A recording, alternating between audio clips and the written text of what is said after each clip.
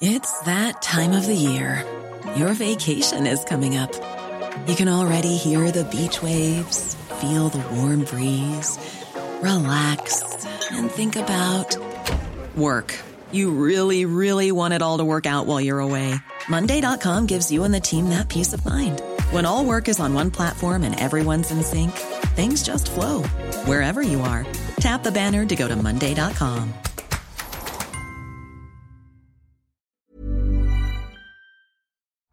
This week in league, Sonny Bill backflips back into the New Zealand World Cup side, which is Glenn's number one fantasy. If you replace New Zealand World Cup side with wading pool full of whipped cream. Nate rows home on a sea of tears to recount the grand final. Jorge Tofua turns his back on his Mexican heritage to represent Tonga in the Rugby League World Cup. Plus we preview absolutely nothing because the season is done, man. All that and more this week in league.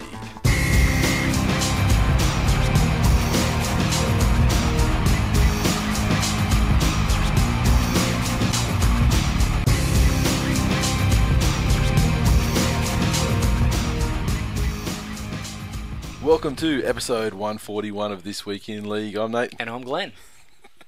Let's start off with some feedback from Twitter through the week. We didn't get anything hit by the email, but Twitter. We had, and this is funny, this is actually, there's two tweets here. It's a two-part tweet. One was first thing this morning. One was after about 4:35 this afternoon. So it's from Ben Scanner, who I had the opportunity to meet. In fact, shared a limo ride with to and from the grand final, and he's a good guy. I bet he thinks you're a cock. Yeah, look, it's hard for me to say because I was very drunk. Certain things have taken longer to come back to in recollection than others. NZRL statement about Sonny Bill SBW being left out of the WC squad. Official reason? Crowding. #crowding. And let me tell you, Manly supporters could actually make this the hashtag of the year in the space of 2 weeks. I swear to God, it's a thing. And then later on, he sent me one that said, breaking, SBW in the NZWC squad. Reports of crowding proved to be untrue. #crowding. #only in grand finals. Had one from our mate at Hammers, which is H4MMERZ, which is basically sent us a tweet, about how Twitter fuck-ups should be resolved. Yes. Rather than blaming your cousin and that sort of thing as well. So I've got the article open here, and it's concerning baseball, and in fact Tampa Bay and the Red Sox and in the playoffs. And I'll just go through the article. After Tampa Bay's 7-4 loss to the Red Sox Saturday night, Rays starter David Price vented his frustrations to the media, the fans, and the Twitterverse. Among his targets were the nerds in the media. And he sent out a tweet that Dirk Hayhurst couldn't hack it. Tom Verducci wasn't even a water boy in high school, but yet they can still bash a player. Save it, nerds. And he was also critical of David Ortiz, who's obviously opposition player, who hit 2 home runs off him, and Price took exception with Ortiz's style and ways. He said, he knows how I've pitched to him in the last year and a half, probably 2 years. He steps in the bucket and hits a homer, and he stares at it to see if it's fair or foul. I'm sure that's what he'd say. But as soon as he hit it and I saw it, I knew it was fair. Run. As soon as he hit it and I saw sorry, they fucked up the article and put it twice. But as soon as he hit it and I saw it, I knew it was fair. Run. So then he had to work out on Sunday. When did he first do it? It was like Saturday, I think it was Saturday night. So he's turned around, probably 12 hours later, and come back and said, we talked, we straightened things out. I have a lot of respect for David, and he does the same for me. I'm not going to make a big deal out of this. I understand his frustration. He's a good pitcher. He's a guy that wants to see results every time we go out there. Sometimes things get out of hand. When you don't see those results, you feel sometimes frustrated about them, but everything's fine. And then so he went to Twitter again and said, last night got out of hand, and I apologise for things that I said on here. If I offended you, I'm very sorry for doing so. That's not me. Well handled, son. So we've got a guy there who was a bit of a gronk, spouting off obviously in the heat of the moment, as people do, sports stars and fans, podcasters, everybody like that. And stuff. Yeah, exactly. Such as yourself, Nathan. Yeah, but I do stand by my statement on Sunday night that when the kiss can came on, that Shane Hayne can kiss me on the dick. I do stand by that, Shane, and the offer, the door is open if you do want to kiss me on the dick. But it was refreshing to see a professional sportsman not blame it on his cousin, not have a mystery cousin or dad or left his phone somewhere and was hacked, but it was mysteriously typed out in exactly the same way that he types out all his previous tweets, Willie Mason. So yeah, it was refreshing to see someone, and I guess that's just more professional in the professional sports in the States. Exactly. Much more media scrutiny, and maybe you can't hide a cousin over there. Or maybe Or maybe when you earn that sort of money, you just don't give a fuck. Yeah, that's possible too. If you're a starting pitcher for a Major League Baseball team, I would imagine that you could... You got a couple of million reasons to fucking, bite your tongue. Or, swallow your pride and actually apologise. Exactly. Okay, Jeremy_Jack01 sent us a tweet and said, do you guys think the bigger games are ref differently to normal NRL games? Yes. Or less penalties in finals and Origin? Yes, 100%. I do. Origin in particular. Origin is a classic case. Origin is probably the big games, in quotes, where it started being ref differently, I think. I think finals is developed that way as well. I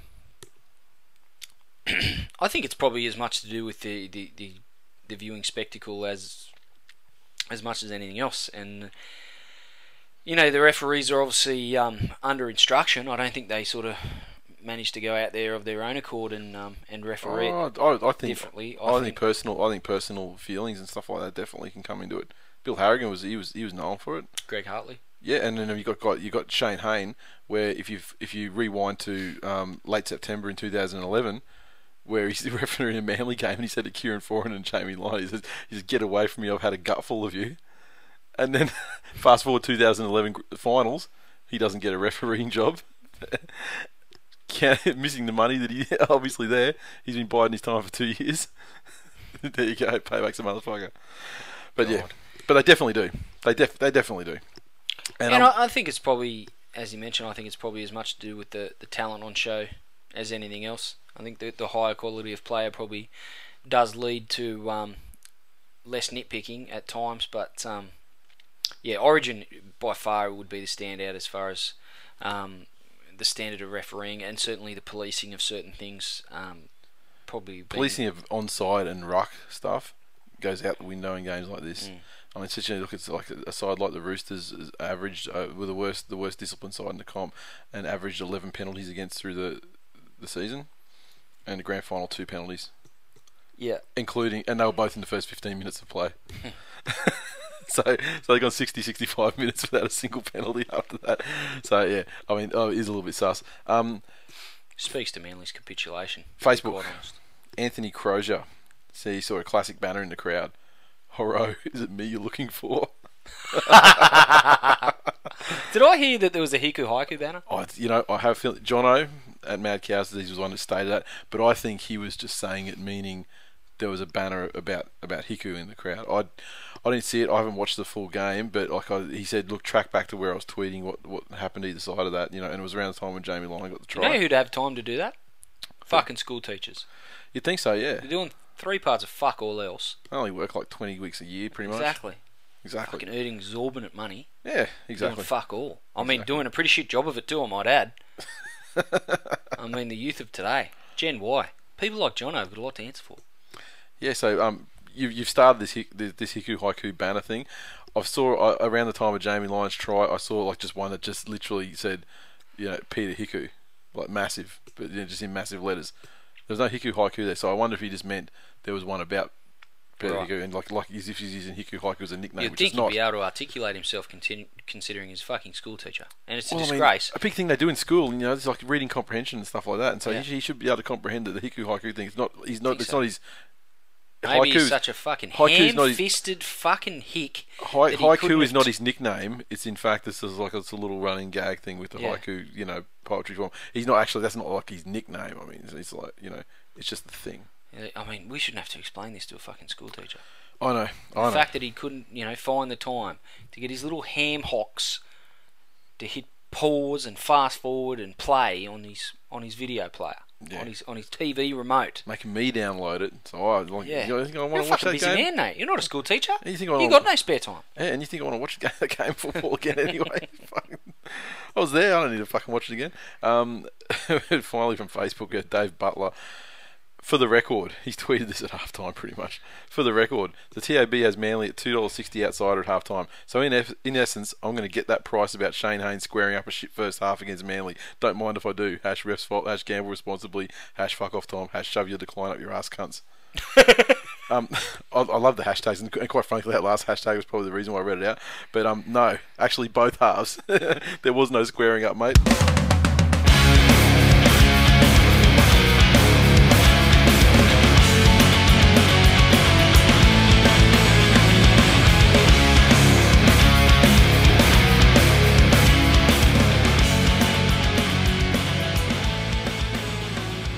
News. Okay, first story in no order of importance really, but the Aussie World Cup squad with the grand final out of the way, the Aussie World Cup squad has been named. And you know what? There's a fucking dubious positional inclusions in this game. The article that I've got here is basically about Josh and Brett Morris playing together. Now, it's a lovely story, but if you know me, you know that brother stories don't fucking move me at all. Otherwise, I would have been jizzing over the 4 fucking watermelon-headed Burgeye story that took place a couple of weeks ago. You do love the Stewart brothers. I do, but I mean, them playing Delinquents together... as they are. Them playing together for Australia has been done 5 years ago. It's fucking old news, man. I mean, they've done that. They've smashed that. But I'm not a massive... I don't think that Josh Morris had a very good season. And I don't think Brett Morris had a great season either, for that matter. I think Josh probably outshone Brett, to be honest. Yeah, but he didn't do anything this season as compared to maybe last season. Because his side, there was a natural decline in his side as well, which affected his form. Remember, I think he had a reasonable year. But remember how many weeks he went before he actually even got his first try? Yeah, like about 13 or something. Like it was a fair way through the season when he actually got on the board. But and they're actually saying that they've started talking shit. And Brett, in fact, was saying that New Zealand and England would field their strongest sides in years. And he's saying we've always been favourites, and they're probably going to have that tag on us again. But there's definitely going to be some high quality sides. It's going to be the strongest World Cup in recent times. The English side is probably the strongest side they've had in a very long time. The Kiwis won the last World Cup, and they've got better since then. So we're going to have to do our best if we want to beat both of those sides. They're saying because Benji Marshall was retired, the Kiwis have got better. How fucking dare you, Morris brothers? That is a factual thing, though. Yeah, they got a proper 5'8" now. All these fucking part-time fucking sideline passes. So yeah, let's just go through the squad. And these are in order of surname, obviously. Bird. Fair, I think probably fair inclusion, yeah? Yeah. Just sing out if you think anything's dubious or bullshit. controversial. Yeah. Boyd. Yeah. They're gonna have him on the wing too, so I mean, probably not necessary, right? You think? I mean, look, he gets in he always acquits himself well at Origin time. He's not spectacular, but he's always solid. So I suppose he's don't safe. have an issue with him being there. Yeah, I probably had more issue with him being dropped in favour of Lottie Takiri a few years ago. Yeah. Cherry Evans demands it. Yeah, absolutely. Cordner, I still think he's a little bit of a media creation. Yeah. I mean, he was a bolter to get into Origin. Now all of a sudden he's after weeks off and not really doing anything in the grand final. Fuck me dead. Like, if being a good hole runner, is something that gets you an Australian jumper, which is essentially what Boyd Cordner is. Yeah. He's not a devastating ball runner. He's not an intimidating defender. Yeah. I think he's got a reasonable offload. He's not particularly blisteringly fast for a man of his size and position. In summary, like if I'm getting what you're saying Boyd Cordner is a fucking myth. Created by the media as part of this whole fucking, East-South Burgeye, Sonny Bill Williams love fest. I can see why he got picked for Origin, because at that level, a guy that can pick a hole, and if you've got the right halves of throwing the ball, given that they both play with him at club level, it kind of made a bit of sense, given that whatever style of play Laurie Daly wanted him to play. But this is Australia. Australia can't. This is Australia. This is my fucking dream team. Yeah, yeah. Boyd Cordner ain't no dream team.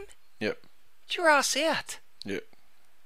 It is a squad though. You might play one game against like fucking some in our pool. England. Yeah, like England. Okay, Cooper Cronk. Well, you can't really argue with that. Farah. Oh, pretty dubious selection there, but I mean, I'd be surprised. Probably do Cam Smith out of a spot. If he plays 60 minutes in the whole series, I'll be surprised. I'll have my calculator. Fafita. Oh, definite. Fucking dead set. Gowan. Had to be one of the first Gowan blokes picked. picks himself, of course. He would be the first bloke picked. Hayne. They don't have actually the first name there, so I'm assuming Is that Shane Hayne? I'm assuming it's Shane Hayne after his Clive Churchill medal winning performance on Sunday night. Oh, look, fucking at his best, he's probably the best player in the side, but he hasn't been at his best for 4 seasons now. Hard to see where you're going to put him in the side too. I mean, it's only injury coverage because I can't see him starting on the wing against a lot of guys. I can't see him starting at fullback. Inglis picks himself. Jennings picks himself. Luke Lewis, always solid at that level. The Morris brothers, ridiculous options. Fuck them both off. Miles, he's solid. Yeah. Papali, smacked Gallen twice a year ago, and all of a sudden he's like he's fucking... He's not a million miles away from Cordner. And really? Yeah, he might even be more mythical. I mean, if Cordner's a unicorn... I was going to say, he may as well pick a fucking unicorn and a couple of Care Bears. Papali's fucking Pegasus or something, you know, like... fucking... Next. Griffin. Parker. Reward for fucking solid effort for years. For fucking 5 years, yeah, exactly. Scott. I thought it was maybe a bit of a down season, but I mean, he's incumbent. Oh, yeah. So I don't have an issue with him. He's the best prop in the game. Slater. Yeah. Smith. Slater captain. Slater shouldn't be eligible because he should be suspended for fucking 45 weeks. Mm-hmm. The Les Boyd of foot sliders. Yeah. Tamau. Pretty average season for him too, I think. But yeah. certainly nothing on what he was last season. He's another one that I don't really rate. Tate. Fucking really? What? Are these the best outside backs that we have? There needs to be an investigation. It's ridiculous. What the? Yeah. Brent fucking Tate. Yeah. Thaiday. He had a downish season. He had his good moments. He got better, but he's I don't know. He's half a Care Bear as well. I don't know. I think that there's some of these guys obviously would not have been selected had other people had not been ruled out through injury and stuff like that. But and Thurston, the final name, and of course picks himself, of course. So, look, I still think they'll win it. It's a B side. It's an Australia B side, but I think they'll still win it. Oh, there's some players in there that are definitely there to cover some of the lesser pool games. Yep. When it comes to the cruncher, and we're only sort of expected to win by 30, not 60. Yep. They might play our top squad. Yep. And the fucking Brent Tates of the side are probably going to struggle to get a run. Yep. But yeah, the Morris boys. Who would you pick in front of them? That's my query. Yeah, I mean, when you look at injured, so we David Simmons. We need I mean, based on the season he had, he's probably Jorge Tafua for starters. Plays for Tonga. No, but he's been named for Tonga. Or Mexico. I bet you he's named for Tonga after he was passed over for Australia in a collision. What is he? UN? Yeah. He can't be eligible for Australia, Tonga, and Mexico. He's a player of the world. He plays for the World 13. He's a fucking atlas. No, but I imagine that his Tonga selection would have been like if you don't get called up for Australia, then you're going to play Tonga, and he's like, like, oh fuck, 'cause I'm Mexican. Yeah, then Mexico's not in the sir. World Cup, man. Yes, Viva la raza. Yeah, so I think Tafua is better. Simmons. I mean, I'm not a massive Simmons fan, but I mean, you can't argue statistically. You can't argue with his season. Can't stand his God love, but he fucking he had a great season. He had a good season. I mean, what was the prognosis on McManus? Scotland. So he's done the Scotland thing. That's his prognosis. But is that the same? But what position does he fall into? Terminal. He's got Scotland. Yeah. So is it? But you know how they have they play for Scotland this time because they're never on the radar for Australia that time, and in Australia all reverses that shit. And then you go, fucking please. It's hard to know what. You should be playing for Scotland. Brent fucking Tate. Oh yeah. You should be playing for fucking Namibia or some other minnow nation. Lottie Takiri. How fucking dare you? He was honorary Namibian. Morris brothers. He spent so much time in the Namibian in-goal area when he played rugby, he actually qualifies for citizenship. He's the president of Namibia. Yeah, exactly. But yeah, look, I mean, it's an Australian side that's not really surprising. That Cordner, they always throw a bolter or two in there. Cordner and Papali probably fit the bill this time. They're not going to get a massive amount of minutes, and I think Let's not forget Cordner's played one game back from a long-term injury. Yeah. Walk-up starter in the Australian side. Give me a break. Yeah. Jumper's worth more than that. Exactly. So what you're saying is that not only is Boyd Cordner a myth and a unicorn, he's also cheapening the honour of serving your country in rugby league. That's exactly what I'm saying, sort of. Okay, and I agree, and I'm sure that the fans of the Roosters would agree with you. Or let it be known. Like there's any of them. All four of them. Expect a barrage of 4 tweets. Yeah. Okay, now on to the Tongan squad. The reason why I brought in a Tongan squad, I mean, obviously squads from other teams are starting to sort of leak out a little bit, but just want to talk about the Tongan squad because there's a lot of hype around them. They're saying that, Brent Kite's the captain and all this, and it is for one of the, in quote, minnow sort of sides. It is a fairly good lineup. We'll just go through the lineup first, and there's a big problem with this lineup. And we'll talk about it after this.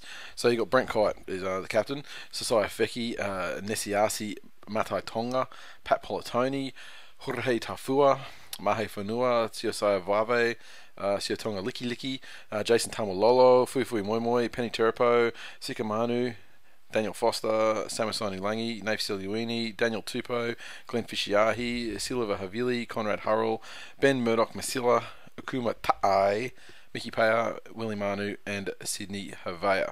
So, there is a lot of NRL talent, first grade talent in that side, and in the back. Talent, just hearing those names roll off your tongue gave me half a nasty. So we have to go a referential retard again. Fish Called Wanda. Are you aware of this movie? Oh, I've heard of it. I've never watched it. Have you seen? You've never watched it? No. Well, firstly, I would say watch it because it's actually a very funny movie. Right. But that's probably not going to happen. But carry on. what I wanted to bring up from that movie was in that movie Jamie Lee Curtis is she tends to react to like languages in a favourable way. Like basically almost jizzing herself just listening to other languages. So at one point there, Kevin Kline's kind of seducing her with Italian, and really he only uses like a dozen words of Italian, but she's like writhing around like jizzing herself. Later on, John Cleese throws some Russian at her, even bigger, more dramatic effect. And all I want to say is that was like you then with my pronunciation of very Polynesian, almost identical Tongan names. Yep. So the big problem with this side is just some okay forwards, pretty good forwards. Some reasonably big name forwards. When you look at Brent Kite and Fui and that sort of thing. Sure. But I mean the backs, sensational. Fishiahi, Conrad Hurrell from the Warriors. Some big hitting, hard running forwards. Fecky had a good season for the Sharkies. Tafua, premier winger of the game, pretty much. Fanua, he had a good year. You see, there's a lot of talent in the side, but the one thing that I don't see, and that's halves. And so I just wonder who is going to be playing halves for Tonga. Samasoni Langi and Penrith's Holden Cup winning captain Daniel Foster. Daniel Foster, that sounds like a Tongan name. Exactly. Are you sure he's from Tonga? Well, he's as Tongan as Jorge Tafua, I'd say. Who's Mexican? Oh, he's straight up Mexican, exactly. So, Daniel Foster could be an imposter. Oh yeah, and in he's their on group, the Tongan roster. Fuck, I'm dropping rhymes. I just need a sick beat, Nate. Next. Nah, that's all I got. Can't think of anything else that rhymes with Foster. Might have come from the mean streets of Aids, but doesn't sound like hip hop and rap. Not my thing. Doesn't sound like he's Tongan. Sounds more like he's from Gloucester.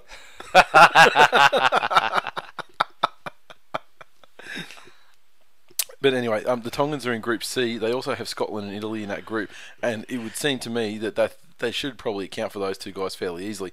So the question I have to ask you, knowing the fact you are you are the resident expert in all things Polynesian, don't sleep on Italy. Craig Gower.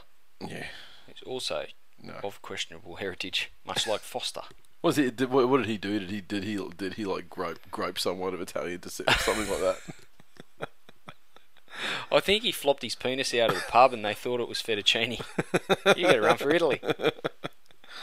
So, do you think that the Tongans have what it takes to be the mythical fourth team that you always see in these scenarios in these World Cups? I mean, I don't think it's unreasonable to assume that the top three will consist of Australia, New Zealand and England. No, I mean, France has been up there in the past. The Kummels are generally competitive with the lesser sides. Yep. But based on the names in that side, you probably have to say Tonga's a fair chance of being the fourth best nation, if not maybe knocking off the Kiwis or England. Yeah, probably knock off England. England garbage. If Australia trots out the Morris brothers and Brent Tate, might knock them off.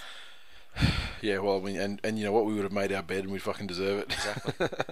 Asada, Commissioner ARL Commission Chairman John Grant expects ASADA to deliver its final report into the possible use of banned substances by NRL players reasonably soon, confirming that interviews have been completed. Grant delivered the update while announcing the Australian squad for the Rugby League World Cup, and he admitted contingency plans had already been discussed should the investigation outcomes affect any Kangaroo players at the tournament starting October 26. And it's not even just Kangaroo players, because I mean the NRL itself is supplying something like 120 players to the Rugby League World Cup, so it could fucking affect any, it could affect any side. Obviously, Cronulla. Daniel Foster, we're looking at you. Yeah, exactly. Cronulla had been at the centre of the ASADA investigation over possible use of banned drugs during the 2011 season. Sharks skipper Paul Gallen was named vice-captain in Australia's 24-man World Cup squad. Grant said it was impossible to premeditate the outcome of ASADA's report. The investigation is in the final stages. The interviews have been completed, and it's fair to say we're expecting a final report from ASADA. I can't say the time frame, but reasonably soon. On the basis of that final report, we'll take whatever actions from a commission point of view are appropriate. If, in fact, there is a situation that does come from where there's an infraction notice issued against a player in the squad, there's a process within the Rugby League World Cup rules where a nation can apply to have a replacement, but that's to be determined at that time. One step at a time, I guess. It's not in the foreground of our thinking in picking this squad. It's something that's hanging in the background. But yeah, as I said, given as many as 120 NRL players are expected to take part, the ASADA report could quickly have a significant impact on the tournament depending on the outcomes. Tim Sheen said he was not concerning himself with what may or may not happen as part of the investigation. You never get ahead of yourself in this business, so it's about playing football with the team we've picked. If something happens, we'll consider what happens at that point. The team's job is to go out there and win football games. Sheenius, still atop the precipice. He doesn't look too far ahead. No, he really doesn't. In this game. Not in this game of rugby league that he knows so well.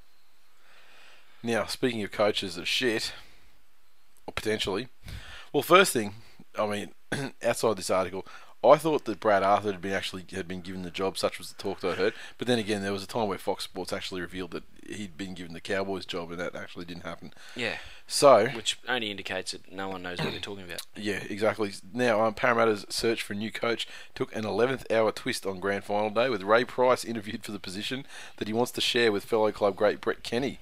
A passionate and vocal campaigner, Price fronted a four-man delegation of the Eels board at Parramatta Leagues Club on Sunday.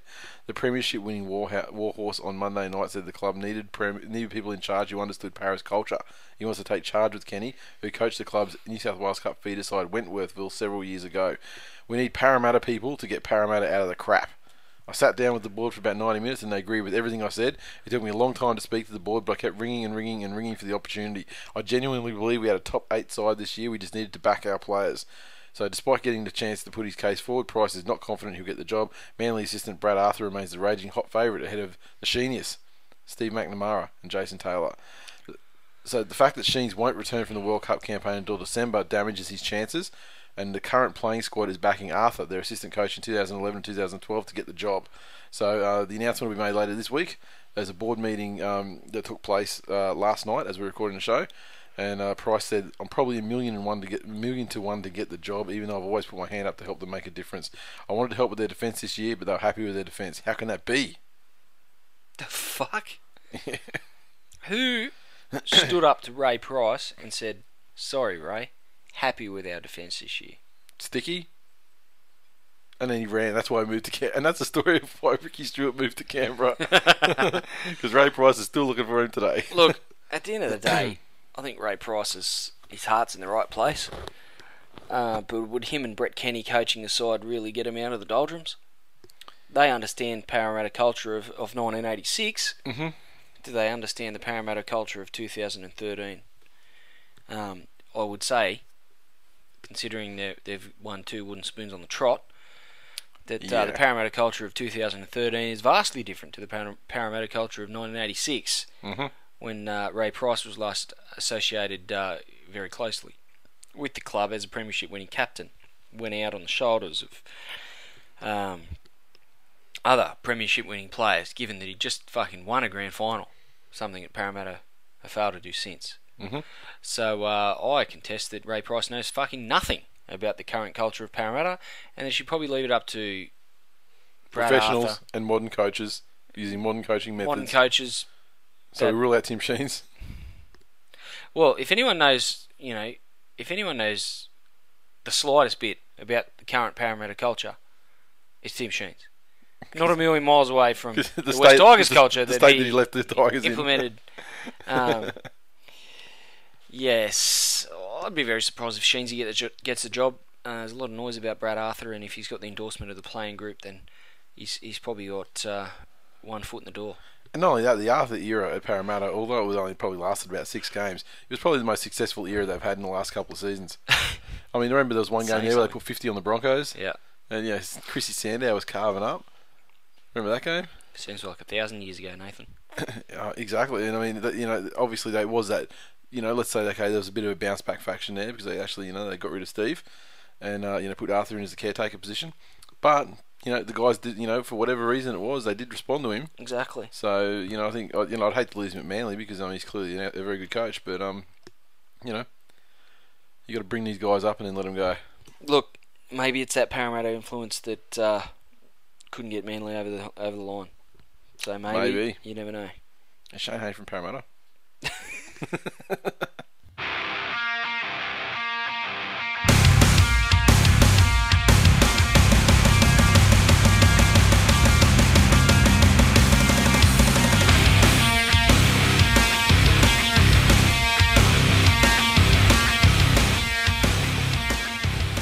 Recaps. One recap to speak of. I mean, did you watch the full day's festivities? Most of it. I only saw bits and pieces of the minor grades. I saw the Sharknadoes win, which is also the best fucking nickname for a team ever. Shit movie, but I mean, if you're going to combine a Storm team and a Sharks team, then Sharknadoes is fucking great. Exactly. It's fantastic. How did that come to be? I don't know how. I mean, I assume that the Sharks sign their players and the Storm sign their players. They all go down to this team as a lower grade side, and they've got they signed to their contracts for their first grade team or the first grade club, and as a result, they obviously mix and they play for this team, but there's no chance of them going, right to the other team or something. Fuck me dead. Or maybe they just signed 2 contracts. Well, I mean, Storm need a, this probably all came about when the New South Wales Rugby League or the NRL put that rule in place that that sides had to have a New South Wales Cup feeder presence. Because remember, Manly had the Sunshine Coast Seagulls, and then they had to ditch them and had to run the Manly New South Wales Cup side and couldn't have a Queensland affiliation. Melbourne had North Devils. Yeah. And I mean, I assume that's got to the stage where that can't be their only.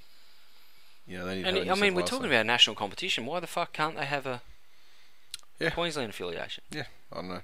Because Canberra, they were strong with South Logan, weren't they? Yeah. So I'm not exactly sure how it all works, but it had to be something to do with that sort of thing, I think. I would say. But in any case, it was a good win. Good win for the Sharkies. I did not see minute 1 of the. Peachy covered up. Yeah, did he? I saw the start of the Holden Cup, and I saw Penrith jumped out to like 18-6 lead. I'll tell you what, took up a length of field tries. I've got some concerns for Bryce Cartwright. Yeah. Clearly a very good player. Yeah. Clearly, Holden Cup Player of the Year, well deserved too. He's had a brilliant season. I think Bryce Cartwright might be a big fan of Bryce Cartwright. Yeah. Fuck me, Dad. He thinks he can do everything. Yeah. Example? Pushing passes, trying to put little kicks through. He's a second rower, tuck it under your fucking wing and run it hard, son. Wants to do everything. Putting grubbers through. Sure, he's not like an illegitimate child of Benji, rather than Cardi. Oh, look, why you got to drag Benji? Well, you just say pushing passes, and you just basically describing the last couple of years of Benji Marshall. That's all. I think he's got some discipline to get into his game. And he's a young bloke, and he's a young bloke with a lot of raps on him. So I can see where it's coming from, but they're going to have to nip that in the bud at Penrith if he's going to realise his potential. He's playing in a competition at the moment where discipline is the last thing required, though. Sure, but what did the final score end up being in that game? I mean, didn't the Warriors get back to even get close to it, or almost put on a few tries, and it looked like they were going to run over the top of them, and then Penrith scored a try towards the death where it sealed the game for them. Yeah. So Penrith's got a very very impressive squad, I thought. Yeah. And when you look at at the end of the day, the Windsor Wolves are their feeder squad for New South Wales Cup. Yep. And then their 20 side made the grand final as well.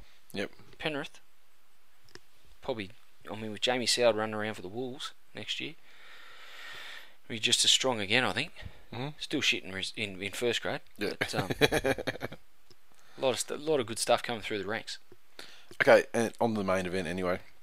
Sydney Roosters 26 defeated the mighty Manly Seagulls 18.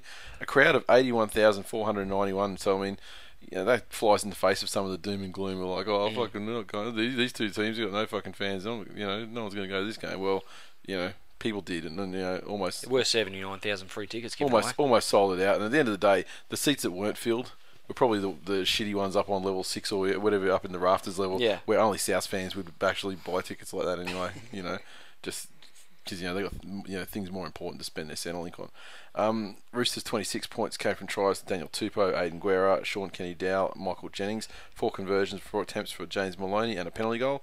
Manly's 18 came from tries to Jorge Tafua, Jamie Lyon, Steve Matai, Lyon 2 from 3 conversions, and a penalty goal. I thought they had it, mate. I thought they... I fucking know you thought they had it because you texted me and said they had it. And I said, you fucking kidding me, right? And I think I said something about you not knowing anything about rugby league. Well, actually, let me find the exchange because I haven't actually revisited it since I've been sober. So I'll tell you exactly what you said. Hang on a second. Where are we? Glenn. Here we go. I'm talking about me being Blakely drunk. Here we go. You texted me at 7:40 p.m. So I assume that's Brisbane time. It's over. I said, long way to go. So I got Liam Foreman in front of me, hugging me on every play. He's like, it's fucking over, cunt. And that was about the time then when the I wasn't even Blakely drunk, and I was still... And then the Guerra try happened, I think. And I'm like, even after that, soft. And he was, nothing about rugby league. Lyon will score shortly and right the ship. It didn't really happen. Well, you couldn't have foreseen, they were going to start allowing forward passes and shit like that to come into the game. Look, I think a number of things happened that turned the game, and obviously the big one was the Sean Kenny-Dow try. Mm-hmm. The referee was right next to fucking. Was he really? Because I haven't watched the replay, and it all happened very quickly. Sonny Bill slipped the ball. Maloney burst through. He pretty much was right next to him from what I could see, running hard to keep up with the play. Even at full speed, I looked at it and said, "That's a forward pass." And I sort of half expected him to call it back. And they gave it, and I was like, oh, well, fucking, there we go. If Manly lose, that's what they'll all be talking about. Yeah, but that's not it. That's only one of many. But I think I was still of the opinion that Manly probably were good enough to come back and steal the win. I think they controlled the game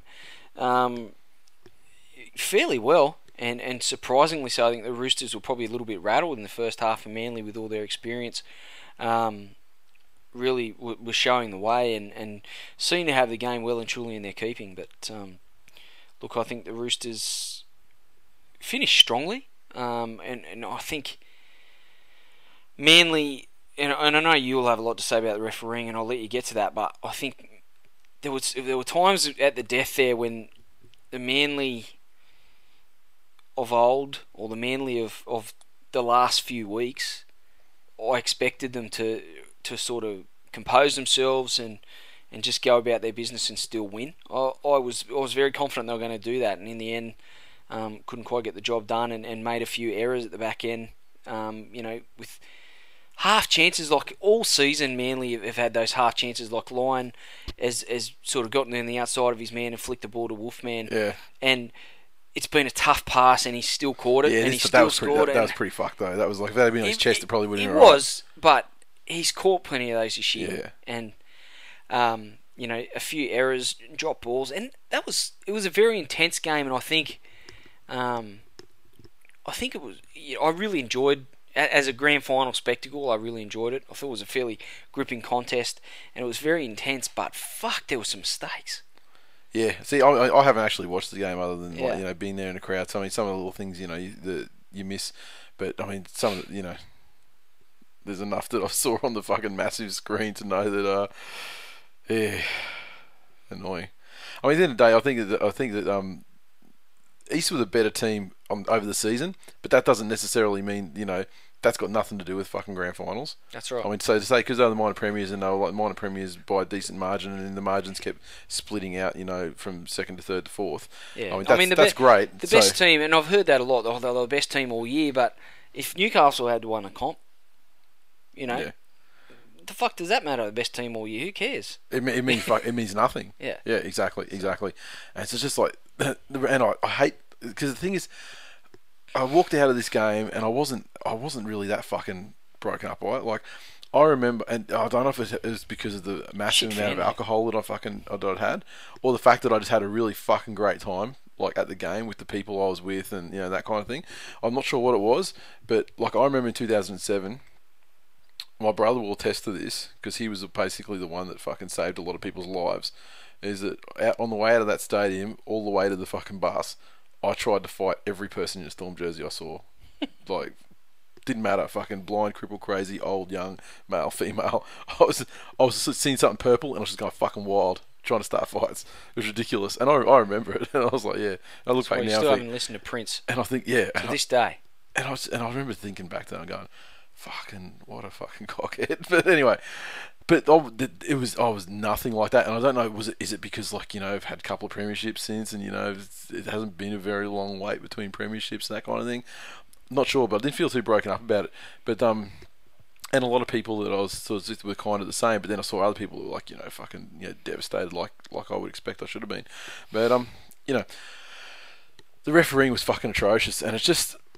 And this is one game where I defy someone to point out a situation where Manly got a single 50-50 fucking contentious decision in the entire game. Except for the penalty try. What are the, you know what the two options are? It's either that or 10 minutes for fucking Orbison. He should have probably got 10 minutes anyway, as well as the penalty. They can't give the try. They can't give a penalty try and give him 10 in the bin. Yeah, well, so in any case, it was definitely going to be one or the other. You agree with that? He was definitely getting 10. If it wasn't a penalty try, he was definitely getting 10 in the bin. I thought. And if I was in the video referee's box, I would have given it no try and put him in the bin for sure. It has to be absolutely conclusive. And the thing is, like, it goes on the record books as Jamie Lyon, but I think Jamie Lyon wasn't the try scorer. He was denied every opportunity to score a try. But I think that if he had an air swung and missed the ball without a guy there, it's hard to say he could have, because he would have been on his feet. And that's the thing, they can't factor that in. No, but Kieran Foran was definitely, he was the only other person there that could have got to the ball, Manly or East. I mean, it was without a doubt, it's certainly going to be a try. So, and most to people be awarded a penalty try in a grand final is that's a big call. Yeah, well, I mean, don't fucking deprive someone of a certain try by tackling them off the ball.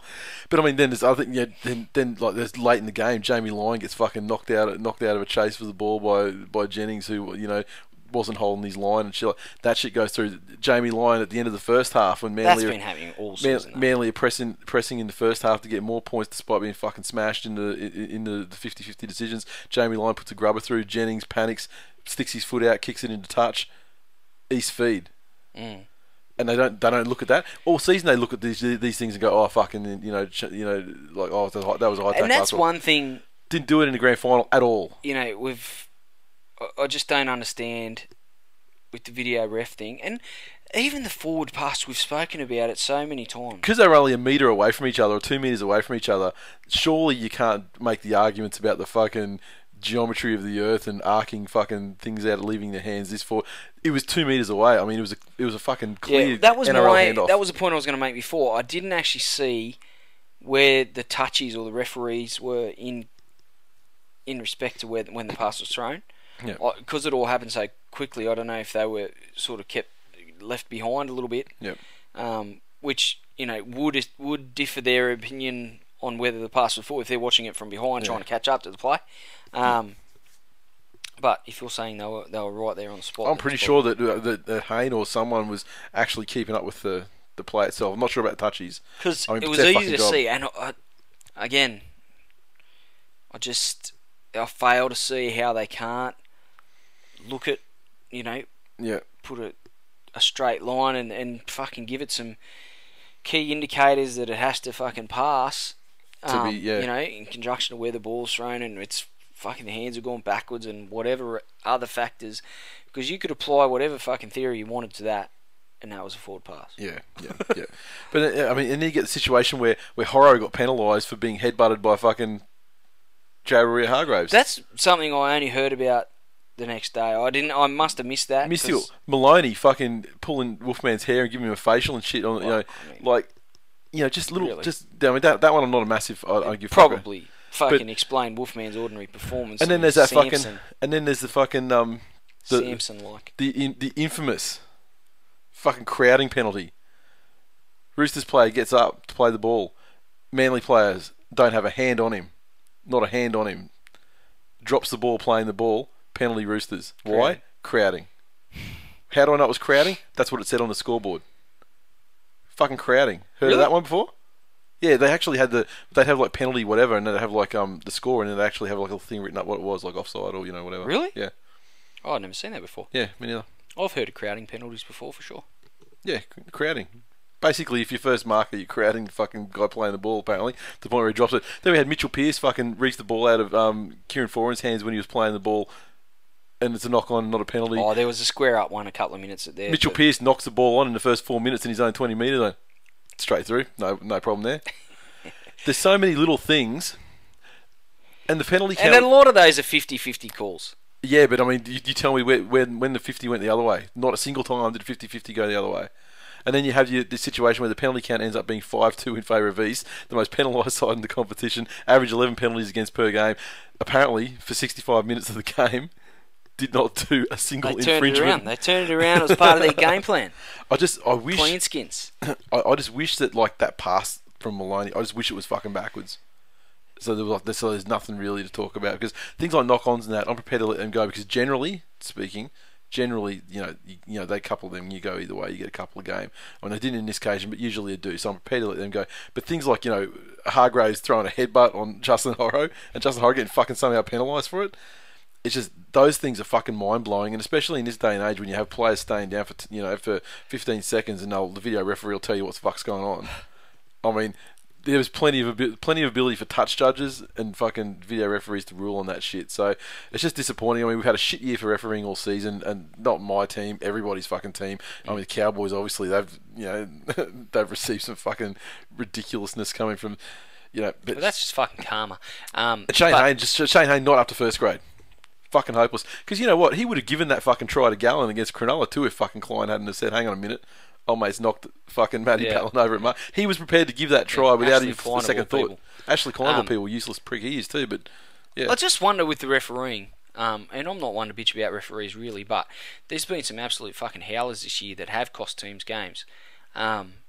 And I just wonder, like, the amount of overhauls we've had. We've had fucking Harrigan and Raper. Daniel Anderson has to be sacked because he has to be accountable for the fucking the guys working under him, and it's worse than it was last year. Oh, I don't know. I'd say it's on par. I just feel it feels like this year is fucking heaps worse. Maybe the mistakes that have occurred have been just bigger mistakes or something. I don't know, but like I don't know how it works on like actual volume of mistakes. Sure. Like the sheer number of 358 referee errors, and but last year they might have been most of them were like a missed knock on or something like that, or a forward pass that went to the keeper or something like that. Sure. But this year it's like fucking seventh tackle. I think I had a really horrible thought at the end of the game that they were going to give the Clive Churchill medal to Sonny Bill, and I'm loath to discredit Sonny Bill by any stretch of the imagination, but he played for 20 minutes. I think he was pretty ordinary in the first half. He did some good things in the second half, predominantly in a patch of about 10 to 15 minutes, and albeit that was when the Roosters came good, but and I was a bit disappointed in the booing of Cherry Evans when he won. I guess you said it earlier before we hit record that shoe on the other foot, you probably would have booed any East player had Manly won. So yeah, I definitely would have. I fucking the skinful doesn't really cover it. both legs, both arms, everything. So yeah, I definitely would have done it just for the lols. But I was impressed with the overall spectacle of the grand final. I think they got the entertainment part pretty much right. Ricky Martin? I was probably speaking more to Jess Mowboy. I think that she was probably actually been. I was at the bar drinking. I didn't actually watch any of them. I could hear them, but I didn't watch them. But I think that the work that they've done to get her involved, with the One Community ad and stuff like that. I think it's been fairly well done. Ricky Martin singing Cup of Life probably wasn't really topical. Did he sing Shake Your Bonbon? No. See, that's disappointing. I would have been shaking my bonbon had he sang that song. What else did he sing? Obviously he did the Cup of Life. Living La Vida Loca? Surely he did that. Yeah, I think he did. Honestly, I was outside the bar, so I can't remember. I remember when he was on, but I wasn't watching it.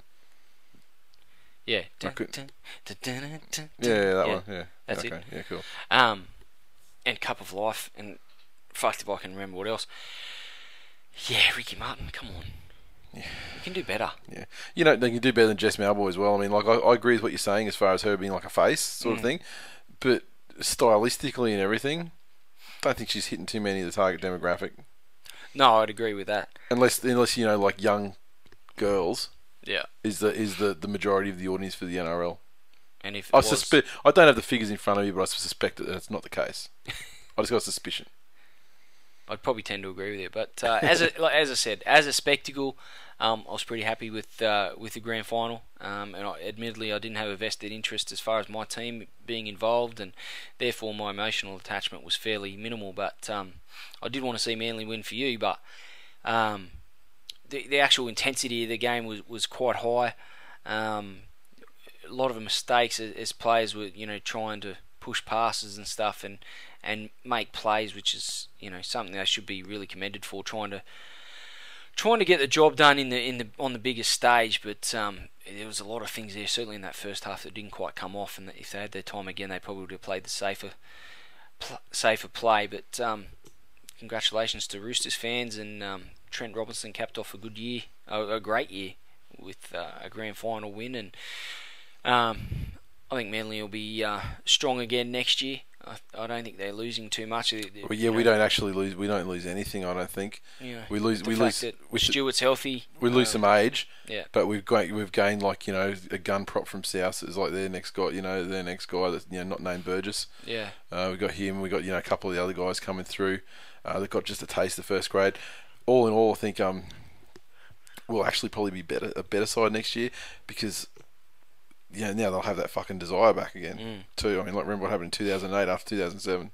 Yeah. So, and I mean, speaking for I was lucky enough to be able to go to the players' function after the match, and a couple of the key guys were pretty fucking. You could tell they're pretty pissed off, and they're the guys that you want to be pissed off. Like a lot of the younger guys, like Daly, he was cutting loose. The Stewarts, they were cutting loose. But Watmo, Jamie Lyon, not happy. Jamie Lyon especially, and Tuvey, not fucking happy. Tried to have a joke with Tubes about the quality of the refereeing, and not happy Tubes. Wasn't happy. So other observations, Brent Kite, not happy. I was just having a chat to him just about thanks for your service and everything, never forget what you did for the club, when you came back, back in the day, and blah blah blah, and he's not really ready to talk about going to Penrith. I think he's really fucking he didn't want to leave. He does not want to leave at all, and I think he's having a lot of trouble fucking coming to terms with it. Yeah, I mean, it's just what you'd expect from Manly. They shit on their fucking people that have been loyal to them, and well, no, we did the right thing by him. We said we can't afford you to pay as much as you deserve, so you have to go and get it. Yeah, and Penrith obviously paying him plenty to live out in the sticks, and with the Woodstocks and Winnie Greens. Is he moving out there? You'd have to, wouldn't you? You couldn't fucking commute from the... I mean, you'd think... It'd be a fucking hike. No, I remember someone talking to me through the season saying that his kids... That's how the news leaked out, because his kids told their friends at school they didn't want to go, but they got to fucking move and start school next year. Right. School out there, so okay. So yeah, you couldn't commute. You couldn't do that commute, really. Going to school in Manly and then hooking it out to fucking Glenmore Park High. Yeah. Colleton High School. Fuck me dead. Yeah. St Clair University. Yeah. School of Hard Knocks. Yep. Dunheved High School. I mean, these are fucking educational establishments known the world over for their murder rates. I'm trying trying to think of it. I'm trying to remember anything else that came out of the after party thing. I had the opportunity to have a quite a long chat to Peter Hiku, and took him through the whole phenomenon of the Hiku haiku. He was absolutely oblivious to the fact that he's become an internet celebrity. Oblivious. And so I just threw the hashtag in and said, just look at this. Motherfuckers are making up poems about you week in, week out. And he was actually like, he thought it was pretty funny. He was like, he had no idea. He's like, why haven't you been telling me about this shit, man? But, he thought it was pretty good. Did he understand what a haiku was? Yeah. And he wasn't that drunk either, so yeah, he took it in. He took it in a bit. Pretty drunk, Wolfman, loosest guy in the building. As you would expect. His handling from an ordinary performance. His handling of drinks was about as good as his handling of that Jamie Lyon pass too. He tipped half a tray of drinks over my fucking foot. Tommy Simons, oh my god, Tommy Simons. We talk about fucking Ninja punching above his weight. Yeah. Tommy Simons. Tommy Simons makes Ninja look like Anthony Mundine to to Tom fucking Simons, like Floyd Vladimir Mayweather. Klitschko. He is dead set the Floyd Mayweather of punching above his weight. Oh, fuck me. 44-0. Unbelievable. That's all I'm going to say. I'm just going to say that she's the best looking fucking wag I've ever seen. Yeah. Any sport. Fucking period. So much so that the Manly players call Tom Simons Ninja. Oh, if they don't, they should. And one of my friends who remained nameless, who was at the function with, he actually after he. You didn't class that cunt as a friend. Yeah, fuck you are scraping the bottom of several barrels. That's not very nice. He's a fucking cockhead, that guy. Now he's just being Glenn. He's just being himself. Well, not really. Every time I've met that guy, he's been an absolute cockhead. Like the time I picked up from the airport and gave you the tour of Manly and. Oh, I was talking about the other guy. No. I'm talking about this. I'm talking about that the other guy's a fuckwit too, but not as bad as the other guy. But we were introduced to Tommy Simons' missus for someone he used to work with, and he's basically so drunk, and he just sort of stammered, shaking her hand, and he just sort of like stammered out like I'm married. Relevance? None. He was just in case, clearly I'm a shot with you. He was so punished. Just so you know, I'm married. He was just so daunted by her hotness. That's awesome. That was classic. I'm trying to think. What was the other one I was going to say? I can't remember. Fuck. It was good times though. It was very, very, very, very good times. Commiserations on your loss, but it sounds like you had an awesome time. Oh, it was dead set one of the best days, one of the best weekends of my life. Despite the results, I mean, if I had won, it would have been fucking ridiculous. But as it turns out, like I was out till 6 in the morning, I think, and after starting at midday the day before. I can guarantee you there is no way I would have made it through till 6 a.m. I am renowned for fucking passing out. I was sure that nights like that were fucking behind me. I couldn't do it anymore. But let me tell you, just like it gets to a point. I get to a point where I'll fall asleep anywhere. I'd be face first on the road, in a garden somewhere, laying in a fire, whatever. I'll be fucking. If it's time to go 9 eyes, it's time. The other thing, there was a rumour that I heard from some of the board members. One of them went outside to confirm this rumour because someone said Jamal Idris is outside and he's waiting until the players. He reckons he's friends with the players and he wants to come in. I never saw Jamal Idris in the function, so I'm pretty sure they didn't let him in. And I actually tweeted him and said, are you out there? Is there any truth to the rumour that you're trying to get into the thing? Didn't reply, but he hasn't been on Twitter for about 2 weeks, so through shame, no doubt. The fuck? I wish he had been in there because I would have been absolutely pest just calling Busta Rhymes the whole time and asking him to drop some lyrics. I just don't understand. What does that say for the Gold Coast Titans if, photos make the paper of Manly Sea Eagles players, I could find a spot for him in drowning the their side. sorrows and Jamal Idris photo bombing them. He could be an interchange forward, sort of, Yeah, he can George Rose. Yeah, exactly. Oh, and the a other lot thing in common, they're equal in their love of pies. The other thing I will say is my friend who made a spectacle of himself in front of Tommy Simons' missus, I then offered him the opportunity to redeem himself by challenging him to tell Tommy Simons that he was punching well above his weight, and he did. And Tommy Simons laughed it off, and obviously, how can you get mad at that? Like Yeah. The guy's like, yeah, your missus is fucking amazing. You're a ranger, and your missus is smoking hot. Thanks for stating the obvious. Don't worry, I can't believe it either. Yeah, so it was a good night, and the only downer for me on that actual function thing is George Rose did not turn up, and I found out later that he didn't go to the Leagues Club after either, where they sort of go out on the balcony there and. Yeah. So all those interviews, and all the thing about Love and Manly and all their fans, and I want to think, shut up. It's just disappointing because he has fashioned himself, through his actions as being like a real sort of man of the people, and the fact he's kind of his last opportunity to sort of be that guy.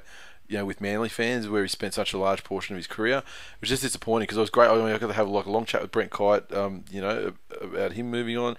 Had a longer chat with Joe Nullavow, and it would have been nice to get some fucking closure on the George Rose thing too. But it is what it is. Now we move to Twitter. NS Bear China. Fuck. The, in brackets, very illegal satellite feed has gone here in Beijing. I've been waiting to see Ricky Martin all year. The Scarecrow 23. Can't believe I'm going to say this, but Manly getting raped by these refs. # refs in decline. Jesus. Mr. Bowles. Could Maloney please teach Philip Rivers to do that? # frustrated Chargers fan. # forward pass. # refs fault. I mean, until this weekend, though, Philip Rivers was actually exceeding his expectations for the season and actually playing all right. So, settle down. Troy _79. Canberra fan. That's bullshit. Manly robbed big time. 2 forward passes for 2 tries, and Roosters not penalised using those blocking plays. Was there another forward pass? I don't know. There was the obvious forward pass try. I'm sure that the Guerra one, probably wasn't forward pass. That was one off the ruck after a sensational tackle from George Rose. A sensational tackle to deny somebody going in pretty much under the sticks. Yeah, it was amazing. No, I can only remember the one, but yeah. At Declining D. So this is someone who barely ever fucking tweets us, but they've raised their head. At first, they started when Manly were winning. They sent a tweet in to shit on you, and then when Manly got behind this, they sent a tweet to shit on me. Yeah. So does this mean Glenn has to find a new co-host because Nate will be too busy crying in his Cooper's Ale after Manly's fuck up? His Cooper's Ale can't. Have we spoken about that or something? I mean, like, not that I can. I'm not really a brand loyal person. I mean, like, I'll drink whatever you put in front of me. Yourself out to anyone. I'll drink whatever's put in front of me, as everyone who was around me that time will testify. The fact I had bourbon for the first time in 20 years because I had such a bad spew on it when I was 18. Magnificent. And yeah, as it turns out, bourbon doesn't make me. The smell doesn't make me want to spew anymore, and neither does the taste because I must have had about a dozen of them. Cruisy06. Queensland rejoicing as this may assure # 9 in a row because Pearce will be selected from this outcome. Mr. Bowles again. Poor form from the drop kicks in the crowd booing Cherry Evans. You won. Just be happy, you ungrateful cunts. Yeah, I can't take the high ground there because if I was drunk and with a bunch of people doing it, I would probably throw some fucking Bronx cheers out as well. I saw someone slagging Cherry Evans on. He didn't thank the Roosters. Guess what? He's a Clive Churchill medalist. It's not his fucking job to thank the opposition. It's his captain's job, who he did in his speech. Exactly. So shut up, cunts. Ben Skinner. He's just gone # crowding, # Hayne for CCM. Toto TV. There needs to be an investigation into this. # CC medal. I don't think there's... Statistically, I think Cherry Evans actually had better stats than the entire Roosters side as far as, metrics like, line breaks and stuff like that. So, calm down. And it was really difficult to see who would you pick from the Roosters side. Maloney, if anyone, I think. Sonny Bill is just a Channel 9 fucking decision. Yeah, exactly. If Channel 9 had been the guys to select the man of the match, it probably would have went to Sonny Bill. It probably wouldn't have Let's face it. Sam Burgess. Yeah, well, let's even fucking justify that one. I was just in the crowd. Did some great work. Gareth's come back. Fucking awesome accent. That's great. Sam. Have you met my mum? It's got a very, very well-to-do vagina despite the work it's been put through. That accent's changed. Where's that from? That's from Thwapshire, whereas the other one was from just outside of Manchester, wherever Johnny Doran's from. Some shit place where they have really ordinary accents. I don't think you nailed any portion of that. That's vaguely British. Aussie 11198. That awkward moment when George Rose looks down at his runner-up medal and realises there's no chocolate inside. Have you seen those pictures going around? Yeah. Yeah, there's been a couple of them. I thought of it. The second I saw it, I was like, I'm putting that on Twitter, and then I was like, fuck, like 3 minutes later, there's like 5 pictures. Fuck, I thought I was being original. Yep. Sweet 90B was one of Glenn's favourites. Hiku Haiku. There's too much crowding. We need Hiku to sort out all of this crowding. It's fucking magnificent. _ fluffy fish _ There was no crowding. Fuck me and the fucking refs. Hiku, cuddle me. Hiku Haiku. And we got D McBriz. Bad luck, Nate. DCE deserves CCM. By the way, hair pulling, cheap shots, etc., etc. continue to reinforce why the punch ban sucks. Bebe BNC. Disappointing, but very proud of the team. Still hope SBW leaves them high and dry, though. Shane Aaron Elvis. Congratulations to the head of Channel 9 and that $1 billion. That's changing the game. Chapo, the creator. Tonight's game was a great encounter between two of the giants in the NRL. Epic grand final. That's actually like, it doesn't sound like he's serious. I mean, he was actually serious though, because someone then called him on it and said, "You're fucking taking piss." He goes, "No, I was." Wow. Yeah. He's like, "Oh no, I did enjoy the game." Mup 23. The person I feel worse for is BJ Lawrence. He would never had to experience losing a grand final if he stayed at the Titans. Mup just basically smashed himself then. I mean, I know what he's saying. You know, the Titans would have been undefeated premiers, blah, blah, but I mean... That guy's a cock. Yeah, I mean, there was tons and tons of tweets. I just had to try and keep them to like a reasonable level. And, you know, given that we only had one game this week, let a few more in there. And purposely tried to, you know, put some of the gronky and manly ones. I mean, you know, at the end of the day, you got to be proud of the performance. This team was picked to finish out of the 8 by, you know, almost everybody except for me. And so you've got to enjoy the season. It's been a fantastic season. And it's great playing all the way to the last week of football.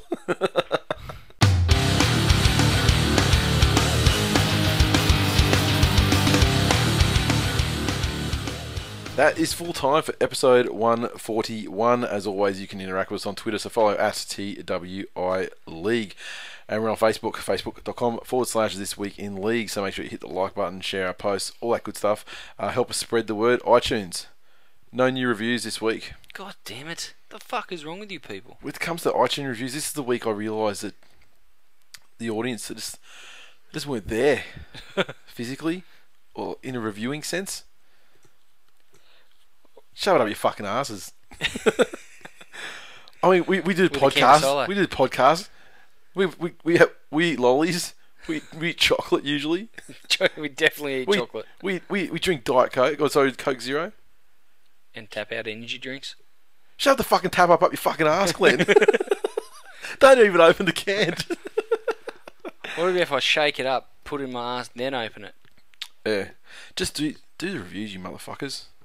Please. You didn't answer my question. What was your question? What do you think? How would that work? How would what work? If I like shook it up. Yeah. The tap out can. Yeah.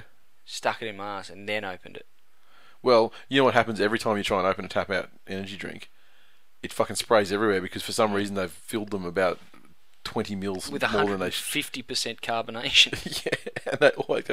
So I mean, I would imagine you'd have a very unrelated. Have you got any tap outs left? Yeah, they're in the cupboard over there. Right, you can have one for the ride home. I'm going to need a minute. All right, I just want to try this out. All right, you can have. All right, cool. You know, just make sure you take a chucks and some fucking spray and wipe in there so you can clean the walls down of, you know, whatever happens after you fucking how do you tap out enema.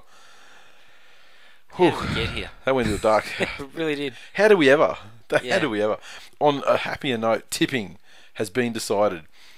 Basically got the two guys involved in contact with each other on Twitter in the afternoon leading up to the grand final. I think it was when I was sitting at the Leagues Club, so probably would have been 2 or 3 o'clock in the afternoon.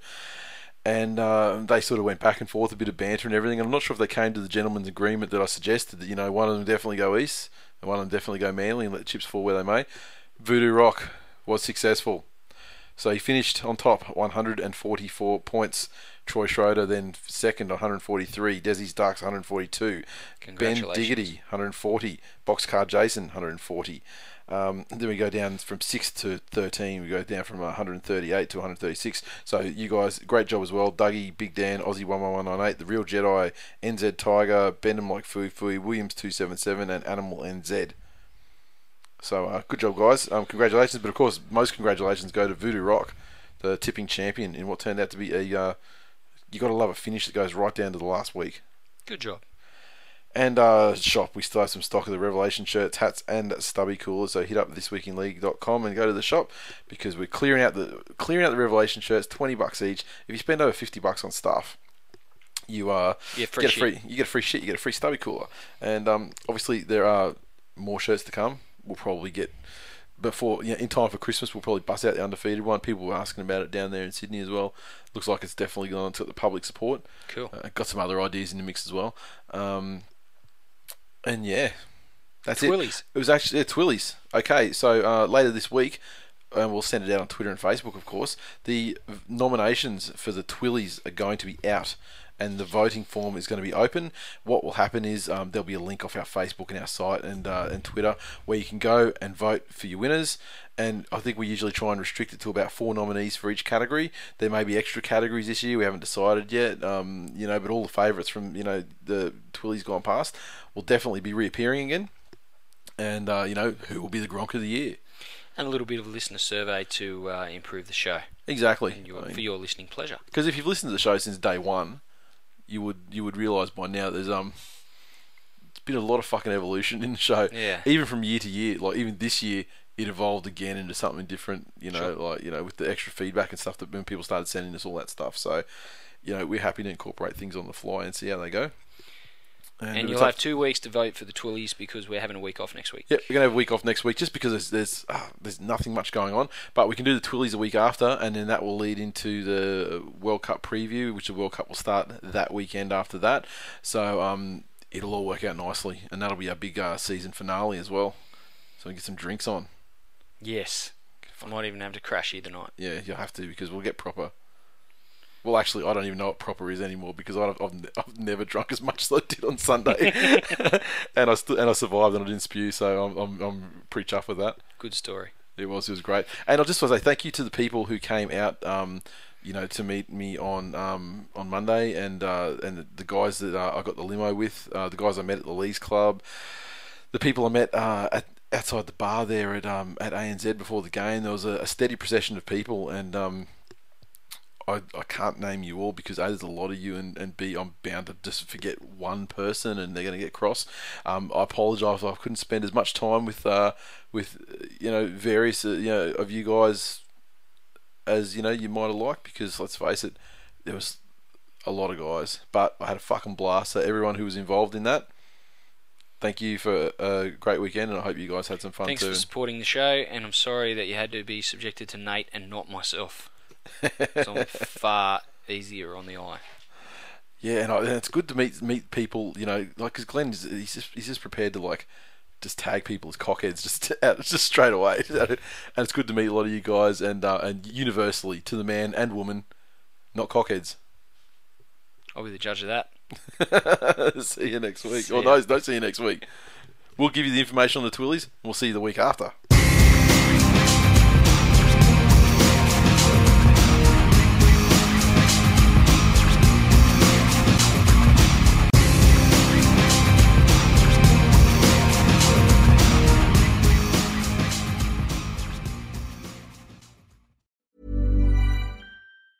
Planning for your next trip? Elevate your travel style with Quince. Quince has all the jet-setting essentials you'll want for your next getaway, like European linen, premium luggage options, buttery soft Italian leather bags, and so much more. And is all priced at 50 to 80% less than similar brands. Plus, Quince only works with factories that use safe and ethical manufacturing practices. Pack your bags with high-quality essentials you'll be wearing for vacations to come with Quince. Go to quince.com/pack for free shipping and 365-day returns.